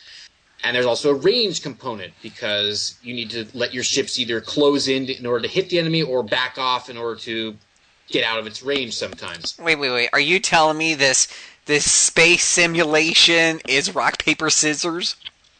Well, there are more elements to it than that. Okay. Rock, paper, scissors, rocket launcher? Yeah. Yeah. It does more or less boil down to that, but the other options, such as you can launch fighters from certain ships, and those will immobilize the enemy until the fighters are completely dealt with and allow you to wail on it for that time. And the moving portion is also very important because actually all of your weapons have ranges, and getting into the sweet spot where all of your attacks will actually hit instead of just either fizzling out before they reach the necessary range or being so long range that they can't hit anything at that space. That's important. And in order to get into the fighting aspect at all, you need to start monkeying around with the parts of your ships. And this means you need to mess around with some blueprints. You buy blueprints, they're pretty cheap, but the actual parts can be very expensive. I guarantee that you will be grinding a very, very long time if you want to buy every potential part. And every ship that you can acquire in the game has an interior space, which more or less consists of a bunch of blocks. And into those blocks you can fit the parts, which are derived from Tetris, although they're a lot more complex than that. You try and fit as much as you can into the available space, and these parts will augment the base abilities of each ship significantly, in addition to you being able to swap around the weapons and the armor and some of that. And it takes a long time to swap around the parts and make your ships as battle-worthy as you can possibly get them, but it's really fun. I'm telling you, swapping around these little Tetris parts may not sound immediately addicting, but it was to me, and I spent a long time with it because I had a lot of fun with it. And if you think the combat in space is simple, well, wait until you have the occasional hand-to-hand fight, where it literally is not literally, but figuratively, it is rock, paper, scissors. You have 3 options, and each one beats the other. Mm-hmm. And most of these are easy as pie, except for one that involves a bunch of space pirates, and I remember having to go out and get exactly the right crew member on hand, because yeesh, those pirates beat me into the dirt. And that gets into the crew function, because as you run around the galaxy, you're going to find people who just might want to join your crew, and you need to put them into the right crew position in your ship in order to get the proper benefit during battles out of it. And I'm talking a lot of people, because this is not a short game, and how many people did I have at the end? 50, 60 something? You will eventually have more slots open for crew members than you have... wait, I got that backwards. You will have more crew members than you have slots for them, which allows you to mix and match eventually, but almost all of them have particular skills that you will want, and each of them can augment your battle prowess in some way. So again, that makes it a little more complex. And then there's the story, which starts with you being a fairly stereotypical JRPG protagonist named Yuri he's just got to get off this planet and see the galaxy. And there's a woman named Nia who is dressed... Well, I did not expect that she would be in a midriff-bearing outfit, considering that she works in space for a living, but who knows? Maybe if we go up to the International Space Station, we'll see that all the cosmonauts actually like to bear their midriffs in space. Who knows? You've never seen Aunt May Vandred. No, I haven't. And I'll probably not get to it anytime soon. But Nia, for whatever reason, just takes an interest in Yuri and helps him get out into space, and he initially has to get out of his own solar system, which is run by some evil despot who just, because he hates fun or whatever, doesn't want to let people go cruising around space when they could be sitting tight on their own planets and cranking out things that are worth money to him. So you do that, you cruise around the galaxy, you eventually find that an enormous force from another galaxy is starting to make incursions into this one.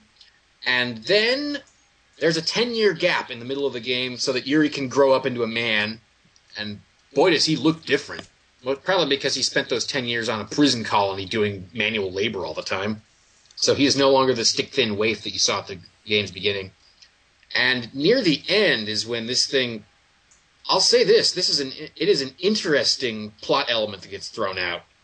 And I don't particularly want to spoil it too much right now, just to say that it goes places you don't usually see in JRPGs and throws questions about the makers of the galaxy and whether any of these people actually knew what they were doing or whether it was guided by a celestial hand. And again, this I don't really want to get to this point on my own. We'll talk about it some other day on the backtrack with other people, hopefully, because it was like nothing I had seen in a JRPG before, and frankly, this feels far more like hardcore sci-fi stuff. And again, I'm being very, very vague for a reason. Like those, like Star. What was it? Star Trek V, where they go to meet, God. Well, no, that was 6. Oh, it was 6 because it's always the even numbers that are bad. Was you sure? Where James T. Kirk said the immortal line. Oh yeah. What does God need with a starship? And Deep regardless thoughts. of Star Trek V's overall quality, which is low, and if you doubt me on that, just go re-listen to Bones, Spock, and Kirk singing "Row, row, row your boat" again. That is a good line. It applies to numerous situations if you stretch it a bit. But it's not... Yeah, I guess it is almost like a God situation, but I don't want to go into it too much right now. Because it's one of those philosophical concerns almost that turns the entire narrative into something I didn't expect. And an entire character who seemed perfunctory and kind of useless at the beginning suddenly becomes far more unusual. Let's see here. The music is kind of lo-fi and not that well captured, but the compositions are pretty strong. I didn't get tired of listening to them, including again, I'll probably talk more about this when we do a proper backtrack on it someday in the future, but there is a moment when a full pop song emerges for a boss battle, which I guarantee you will not have been expecting, because that's not something games tend to throw out. And it's also the game's ending theme.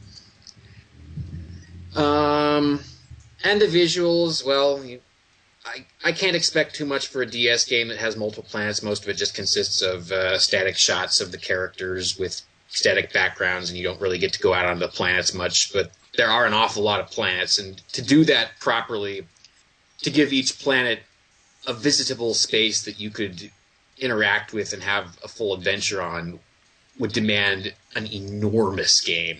So I can't say that it disappoints me overly when it would have been probably 10 years or more in the making to do everything that you possibly could with this concept. And I will say that this requires a pretty significant time investment. I think I sunk about 55 hours into it, and for a handheld game, that's pretty substantial. Unless You can probably trim that down a bit if you try really hard, but it's a long game for handhelds, and would be fairly long even on a console. So you'll get your money's worth. I pretty much guarantee that. And I haven't checked its price on eBay for a while, because this is one of the games that I don't really feel like selling in the immediate future. But given Sega's masterful marketing strategy of more or less not promoting it at all, I don't think you'll have too much trouble picking up a copy for a good price. Okay, well, let's check on that price, huh? Infinite, because it might be infinite price. You ever thought about that? I thought about that. It actually is an infinite price. Wow! Check it out. Okay, so apparently Infinite Space is a little on the rare side. In fact, this listing on here says very rare and out of print game, factory sealed. Oh. It says very rare. And out of print game on the auction listing by the seller. So it must be very rare and out of print because it said so. All right, let me look at these lists. So this is an auction. Brand new. Hours. That's at $11.50 right now for a complete copy. Well, you look at that. That's got 3 days left, and it doesn't even have a buy it now figure. You got to go right below it where it's $100 buy it now. Or how about this cartridge only? It's ending in 6 days, but it's at 1 cent. So it would seem that the going price for a used copy is I'm about completed listings right now. We're going to see what's up here. What do I see here? Looking about $45. That went for $29, and I see another complete copy that went for $21.50. With $82 shipping, maybe. eBay doesn't let you do that. Well, you could, but people would get smart. No, for $4 shipping. Yeah, I don't know, Mike. Is that Raider got like an 80% rating on it? I don't know if they got what they paid for. Oh, let me see. This guy has 5,616 feedback, and you're making me check into Okay, 99.7% positive feedback, 1 negative in the last month, and 470 positive. That's you who wants to do it. Yeah, it's really funny, but it looks like we see one copy sold for 40. That one was it says very good. One sold for 29 plus shipping. Another one sold for 20. That one that sold for 21's a little bit on the low side. Another one sold for 60. So my original assessment was, according to what I saw on the other page, it was running about an average of $40, which seems to hold up here if you look at the complete listings. But if you're a good sniper, you might be able to grab it for about $10 less and get it in the $30 range.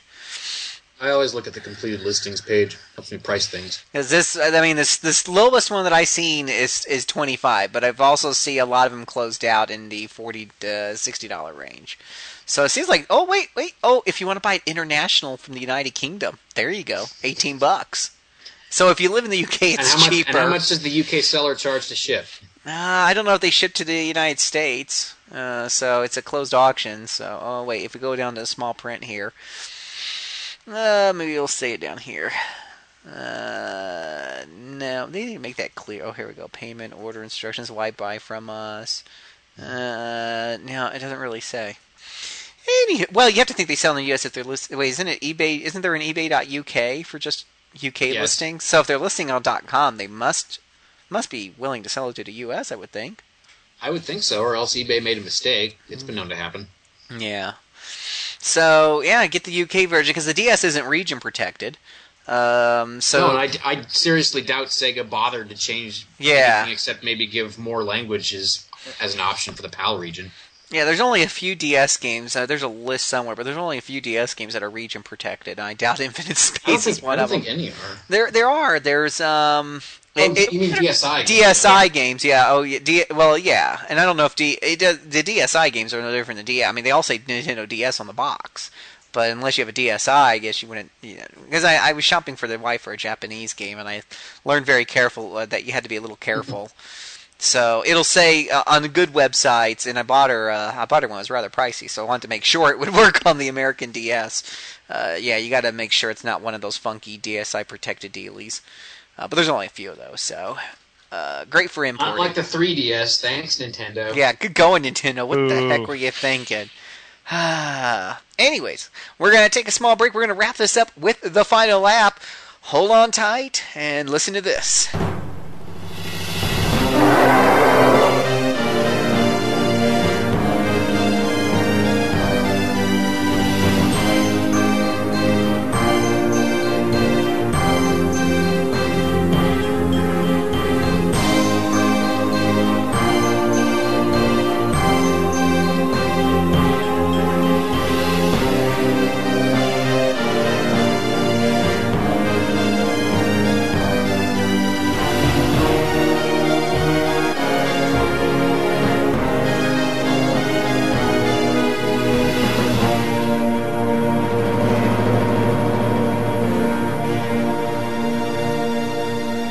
Welcome to the final lap where we do some housekeeping, read some forum notes, and talk about our next show and what we're playing and all that other fun stuff. So, did we have some interesting... While we're doing that, Cassandra. Yes? I'm assuming you listened to the last episode. I did. Based on what we had to say... Oh, boy. Were you convinced to steer clear or to sample Shenmue someday? Because Sam asked us about that. Mostly to stay away, though maybe I'll watch YouTube videos to listen to the voice actors, because, as I mentioned various times, a lot of people from Baten Kaitos worked on that, and even though they're not good, it's amusing to hear them every so often. I'm looking for some place where sailors hang out. That's really actually the ideal way to experience Shenmue, is by watching the YouTube videos of the cutscenes and just skip. That's right, Cassandra. You can find the Shenmue movie. Yeah, and I'm sure it's on YouTube if you look. Directed by Michael Bay? Yeah. And save yourself. You think you're making a joke, but I would rather watch the Shenmue movie than anything Michael Bay has done. Because it's only 90 minutes.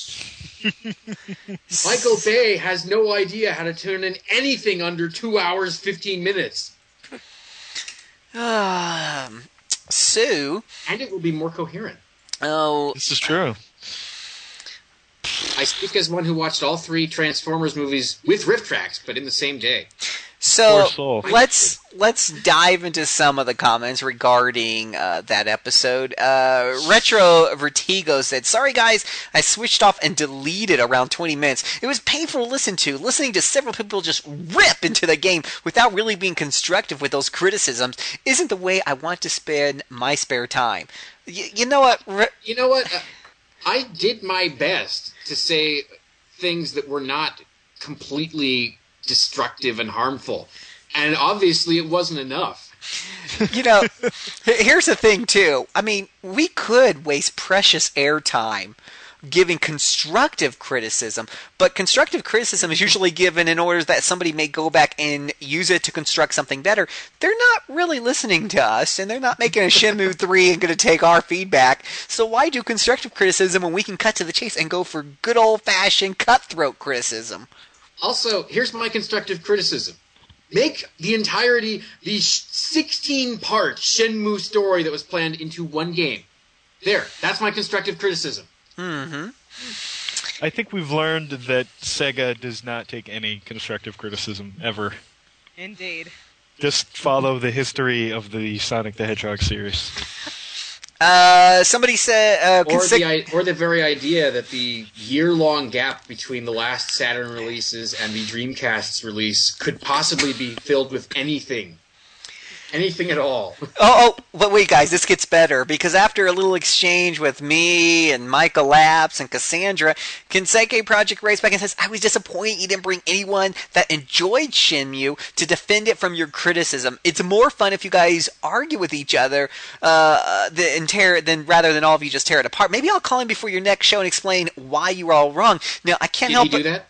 I'm looking in my inbox. I see no phone call, no message. So I can only presume that he or she attempted to do what they said they were going to do, because I'm sure they didn't lie, but in the end, just really couldn't think of anything.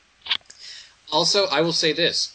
There is a person who enjoyed the first Shenmue back on the Dreamcast. I asked him to partake, but his schedule just didn't permit it. The reality is, I think... Well, and of course, I don't speak for every single person out there who's played it or whatever have you, but the general consensus from talking with many of my own friends who've played it is that if you got the thing when it came out because you knew no better, it was a lot of, I mean, heck, it looked absolutely awesome. The graphics still hold up to today, so you're willing to put up with the gameplay, which for its time was mediocre. The problem with mediocre gameplay from 1996 or 7 or whenever that came out is that 2000? Yeah, it's still 12 years ago. Yeah, 12 years ago. Is that today it's absolutely garbage. So if you're looking at it, you're saying, "Phil, that was an awesome game." I'm telling you, you're looking at it through rose-colored lenses, because the quick time events, the riding around the forklift at 2 miles, none of that is really. Come on, you're honest. Phil, it makes it up to at least 8 miles an hour. 8 miles an hour. Kensuke, I don't want you to call up and tell me how good the story or the graphics are, because that's not something we dispute. Absolutely not. But you can go and get that by watching the YouTube videos. So explain to me, if you're going to call, all I want you to do is explain to me how much you love riding around the forklift, how much you love the quick time events, which are even more archaic than the ones we have today. Tell me, tell me how the rest of that game was fun and why people should go back and play it as opposed to maybe just watching the YouTube videos. I mean, I'm telling you what, this game is it just holds up so poorly. The gameplay department holds up so poorly today, I can't even bring myself to watch a Let's Play of it. I fall asleep. But Phil, you don't want to see, people doing team lifting mini games? That's such thrilling entertainment. Or the lucky slot. You want to watch that ball fall down in real time and then do it again.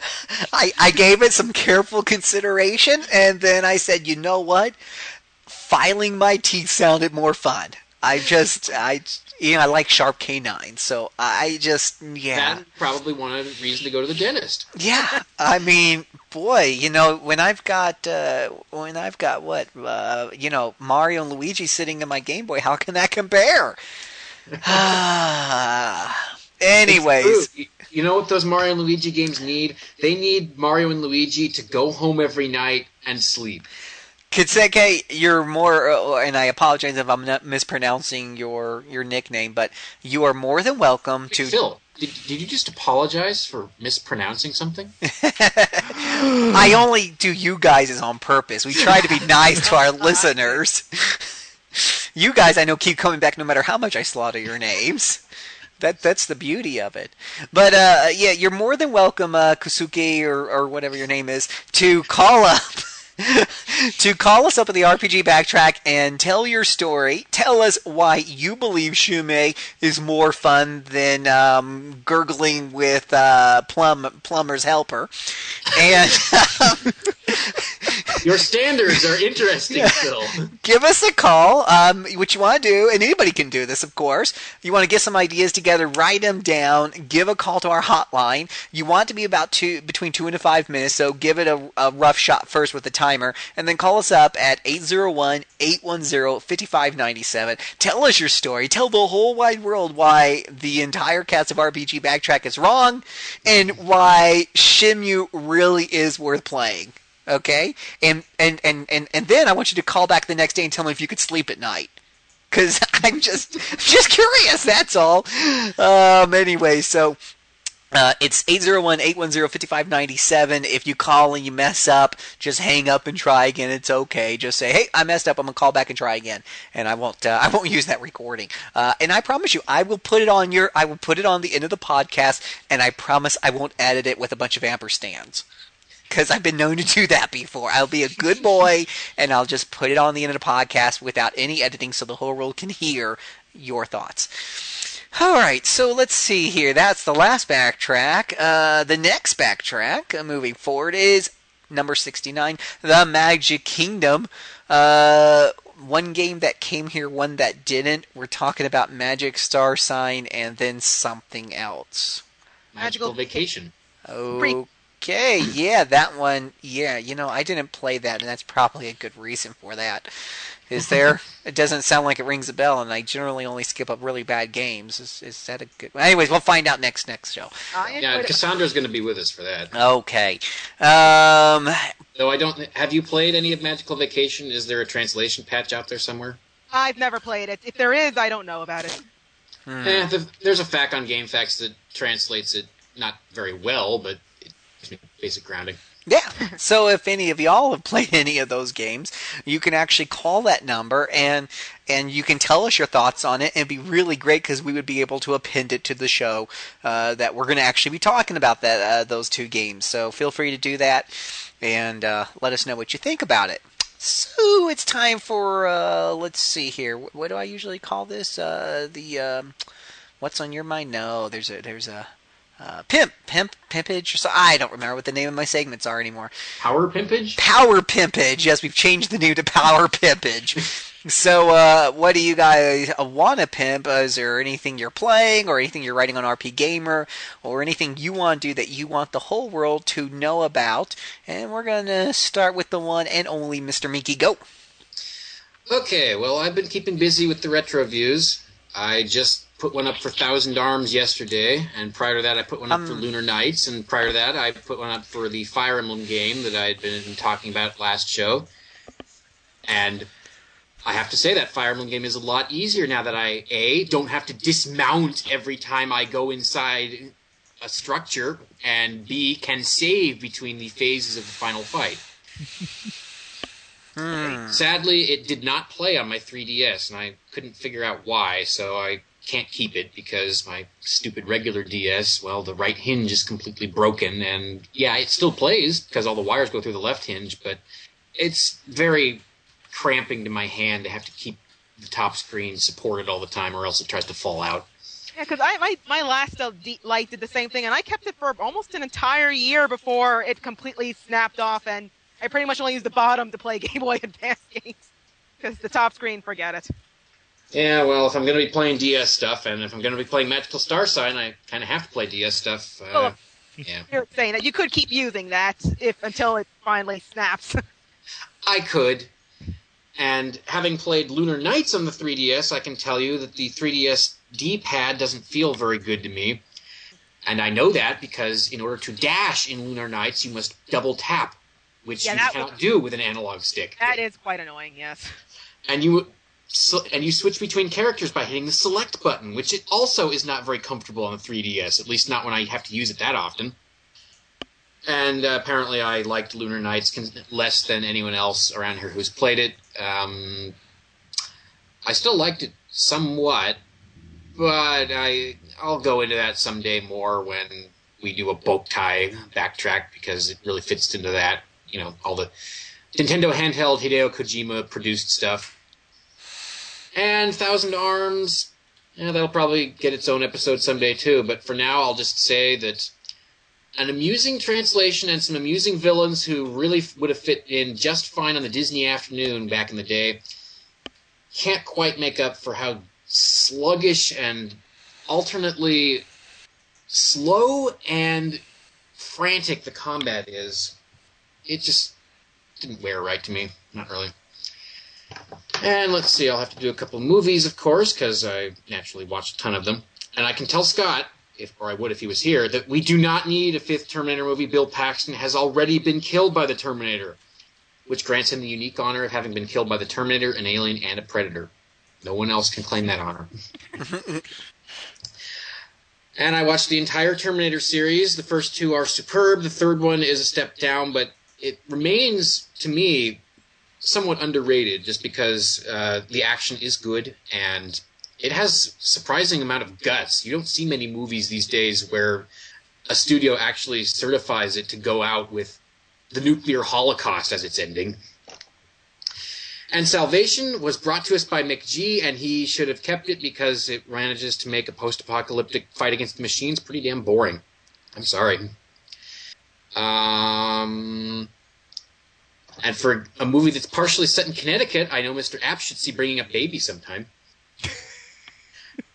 You know you want to see Katharine Hepburn and Cary Grant trying to corral a leopard named Baby that's running loose. You know you want that is a funny movie. I've seen that twice. What movie is this? Bringing Up Baby. I've never heard of it. It's, directed by Howard Hawks. Katharine Hepburn and Cary Grant star, and our scenario is that he is trying very, very hard to get the $1 million endowment from somebody for his museum, but Katharine Hepburn's character just keeps getting in the way, first at the golf game, then at the and then at the ball they're attending, and then she just decides that she's going to get him for her own, even though he's engaged to somebody else. And, well, the plot doesn't really matter in a screwball comedy, just so long as it's funny, and it is. And there are eventually two leopards running loose, one of whom responds to a song that they both sing a cappella. The other one does not, because it's a wild circus leopard that was going to be destroyed eventually, but they don't know that. So really. You say this was filmed in Connecticut? No, but it was, it's set in Connecticut. It's a studio comedy from the 30s. When was the last time you looked at a studio comedy and said, by golly, I appreciate the attention to detail with these production values. I can tell they filmed on location, and I appreciate it. Really, with comedies, at least for me, you either go, that's funny, or that's not funny, and I'm looking for other things that are interesting about it. Pretty much. Like Caveman. I don't know if you've ever seen that. That's the Ringo Starr, Caveman comedy. And it was filmed in rural Mexico for millions of dollars because they had to be housed in that location, and it didn't really need to be. That's the example that came to mind off the top of my head. And like I said, I watched the riff tracks for Daredevil. Yeah. I saw that with some roommates back in 2003 when it was first released, and nobody liked it. And that is not one of the more successful comic book movies. And I don't even really want to blame Ben Affleck, although too much Ben Affleck in a nothing role is no good thing. It's just not good. It's got Kevin Smith in it for like a minute. About a minute, yeah. Yeah. Can he save it? No. Nope. Can Colin Farrell, acting probably like he just came in off the set from a drinking binge, save it? No. Can Michael Clark Duncan save it? No. Can Jennifer Garner save it? No. It's a shame, because Michael Clark Duncan, I thought, would have made in a better film a really good Kingpin. Yeah, he's fine with his limited screen time, and really, after you've just had the big climactic showdown with Bullseye in that church, how can you immediately go to having Daredevil fight Kingpin? It just smacks of anticlimax, and it wasn't interesting. And speaking of riff tracks, anybody see the Troll 2 riff tracks? Admittedly, you don't need the riff tracks to watch your Troll 2, but I like it. There was a Troll 1?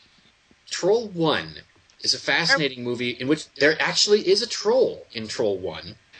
And there's also Sonny Bono. What? Yes, Sonny Bono is in there, and he plays a Lothario. Imagine that, Sonny Bono trying his best to get the women interested in him. And Julia Louis-Dreyfus is in there. And you get to see her in what looked like a plant bikini, briefly. And it stars the Potter family, with the father named Harry and his son named Harry. Can you see where this might have influenced someone later? I can't. Especially since this involves a troll magically transforming the building into... I don't even know, but it's a weird movie. No, Troll 2 has no trolls. Let's get that out of the way right now. There are no trolls in Troll 2. False advertising. False advertising. Instead, it has goblins. Goblins that will not eat human flesh. You must eat these weird things that carry bright green and bright aquamarine food coloring on them, and they will turn you apparently into some kind of plant, which will either be like a standard plant that is meshed with a human, or it will turn into a soupy goo. There's no real rule here. And then they eat you like that, because they're vegetarians, I think. Don't even ask me to explain how this works. The movie makes no sense, like how the main character's dead grandpa is able to stop time once. It never comes up again, but what? Yes, he just says, "You have to stop them from eating. I'll stop time just this once for you. You have to stop them." Or later, the popcorn seduction, where a woman seduces a man by apparently holding a corn cob in her mouth, then having it between them as they kiss, so that they're not actually kissing, the corn cob is in the way, and then popcorn just starts flooding a trailer. Yes. So was massive drug use involved in the production of this movie? Hard to say through translation. These are American actors, and this was filmed in Utah, but it was scripted and directed by Italians who knew almost no English and yet were convinced that they knew how Americans talk. This may account for some of the strange phrasing. Like, here's the most famous one, and I'll try and recreate it for you. "They're eating her! And then they're going to eat me! Oh my God!" I'm not quite doing it justice, but that gives you an idea of the wonderful performances you will find in this film. Wow. Like the dad, after the kid, in order to stop them from eating the horrible, horrible, mutating food, he unzipped his pants, and you don't see what happens next, but you see food being scraped off into the trash, and the dad telling him, "You know what these stand for? Hospitality! And you can't piss on hospitality! I won't allow it!" There is also a Troll 3, although it's known by many other names. It's considerably less known, but it also has no trolls. Instead, it is about killer plant roots. What? Yes. And literally, a sheriff who walks around going, "Ah!" He does that a lot. "Ah!" And it was also filmed in the United States, Oregon, with an American cast by an Italian director and screenwriters. So if you track down Troll 3, or as it's also known, The Crawlers or Contamination .7, you will see another wretchedly awful movie that is somehow quite funny. I think I've talked for a long time this time. I'm not even going to mention the replacement killers. I'll just stop now. Or the killer. Or the fugitive. Oh, I could mention Silent Hill and how maybe if I had actually played a Silent Hill game, the movie would make more sense, but it doesn't to me. No, I'm done. Okay, Mr. Apps. Well, I had some other things going on, but then Tales of Graces came out, and that's about all I'm up to right now, along with Mass Effect 3. So both really, really good RPGs. And yeah, that's about it, except, as usual, send me in some letters for Q&A. I notice you're not talking about another game you mentioned, one you've talked about before, but has stubbornly refused to be finished due to its own bugs. Oh, War in the North. Let's talk about that for a minute. I was stuck for the longest time on one level, and then, I tried playing as a different character, and that worked, and I was able to advance, and got through 2 more areas, and one, was right before the last area in the game, and now every time I try and get to the last area in the game, I beat the second to last area, the game completely breaks. I can't advance. I've even tried replaying previous areas and have experienced those breaking.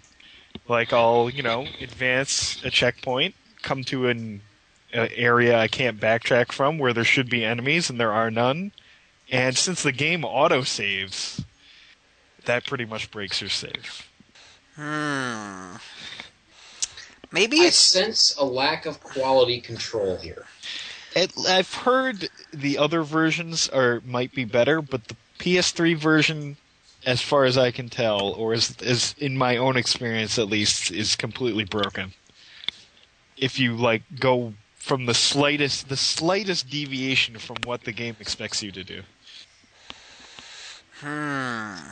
I love games that make you do exactly what the developers wanted and nothing else. Don't you, Phil? Well, I think it adds a unique quality to the game. I think what I'm hearing from Mr. Apps is what we refer to in the RP community as whining.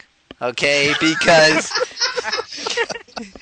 because we all play, real RP gamers we play with our brains, okay? We're used to challenges that make us think, and we all understand in the world of RPGs that if you don't plan ahead, rotating your save files, for example, or, in case there is that occasional big boss that kills you right before a save, or right after a save point or something like that, then you deserve to have to start the game all over again from scratch.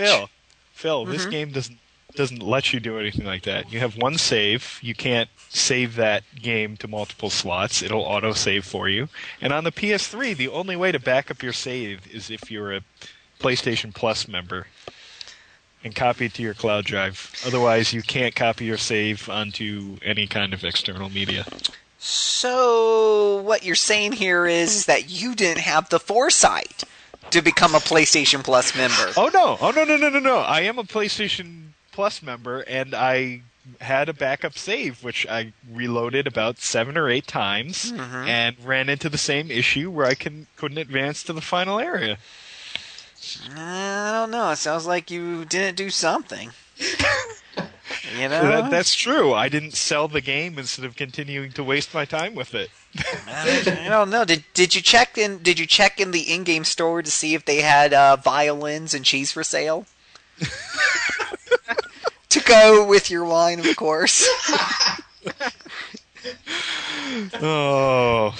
Anyways, everybody, because I know that just like we had people who write in saying how much they love Shimyu, I know there's a lot of people waiting to defend this game as well, so make sure you dial in. Or post on our boards at board.rpgamer.com, or is it rpgamer.com/boards or something. rpgamer.com, click on the forums, and share your thoughts. Tell Mr. Apps that he's just being a wuss. Yes, tell me, I'd like to see people that have actually finished the PlayStation 3 version of War in the North. I'd like to see that they actually exist. Well, I'm telling you, man. Alrighty. Well, maybe Cassandra's got something, to say that doesn't... Maybe she hasn't been playing a game that autosaves and is broken at the end. On the site things, I really haven't been doing much because I've been trying to finish up this my schooling / career training for medical assisting. So I've been cranking out maybe one story a week tops, and I haven't done a review in a while either. And you consider being trained to assist in the medical profession more important than writing about RPGs? I can't believe you. Well, I'm sorry, I do. And on the gaming side of things, I've actually been more trying to prepare for backtracks because I hadn't actually played the Mario and Luigi RPGs except for the first one about a month ago, and then before that I played Strange Journey, and I'm actually currently playing Devil Survivor 2, but once that's done, I'm going to play both Legend of Zelda Majora's Mask and Oracle of Seasons is the one I have, yeah. Because there's a Zelda coming up in a couple of months as well. So, yeah, nothing too interesting there. I actually have a retro view. Like, the text is done, but I haven't found any time to really put it together for Ultima 4, because I played that for the heck of it. But, again, I haven't had any time to actually had it proofed or to really put it together. And we need better screenshots, because we have really bad screenshots of the Sega Genesis version of that game. I think it's the Master System, actually. The Sega Master System. I'm sorry, Cassandra. That is the only Ultima game we actually had a game page for a couple of years ago when I went looking through there and made game pages for all the other ones and pulled nice new screens. But that one, not only did whoever make that page 10 years ago, I think, classify it as solely a Sega Master System game, but apparently the screen standards were quite a bit different for the site at that time. But yeah, I need to find some time to actually find PC versions of that game to use for the review. But yeah, I hope that'll come out sometime soon. But no, like I said, we'll have to wait and see. Alrighty, sounds like fun. Well, let's see here. I have just been playing some World of Warcraft with some of my friends since the updated Scroll of Resurrection dealie came out. Where now, if someone had a WoW account in the past and their friend re-refers them back, they now get to automatically warp a character to level 80 and do a server and faction change if need be, so they can play with their friends. So I've had a couple of friends come back, especially when they threw in the whole year with Diablo deal, and now that Diablo's date's been announced, got a few friends coming back in. So I've been playing some World of Warcraft. Shin Megami Tensei Strange Journey, which I will be saving for a future cast, but so far enjoying it. And I watched Captain America, and I have to say, the Captain America that I saw last weekend wasn't nearly as good as the one from the 1970s. I don't know. The one with Red Brown? Yeah, it was missing the cheese factor. I don't know. What? I thought it was full of cheese. You thought it was full of cheese? Yeah. Have you seen the one from 1970? No, it's not from 1970. 60? It's from 78, 79. Yes, the 1970s, yeah. Okay. I was talking about the day. There's a difference between 1970 and 1978, though. Yeah, and so, compared to that one, this one was way ahead of its time. Just, oh well. It was a good action flick. The new one I thought was pretty decent for the most part, although when Hugo Weaving became Red Skull at the end, he looked uncannily like the Mask, didn't he? Yeah. Red colored, but yeah. It's, yeah, he did, yeah. Well, I gotta say, based on this and Push and a couple other things I've seen him in, Chris Evans is a much better actor than I would have ever guessed based on Johnny Storm from the Fantastic Four movies. What? I thought he was a fantastic Johnny Storm. At being a jerk, yeah. Yeah, isn't that Johnny Storm?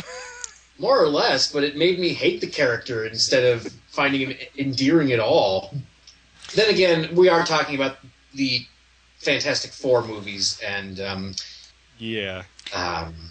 Galactus as a cloud. Okay, wait a minute. This is my section. You guys had your chance to talk. Okay. But Phil, you don't want to remember what Galactus was like in the Fantastic Four movies? No, I will. You don't want to remember how Silver Surfer defeated him by exerting and making him vanish? Because clearly Silver Surfer can make Galactus vanish at any time, isn't that right?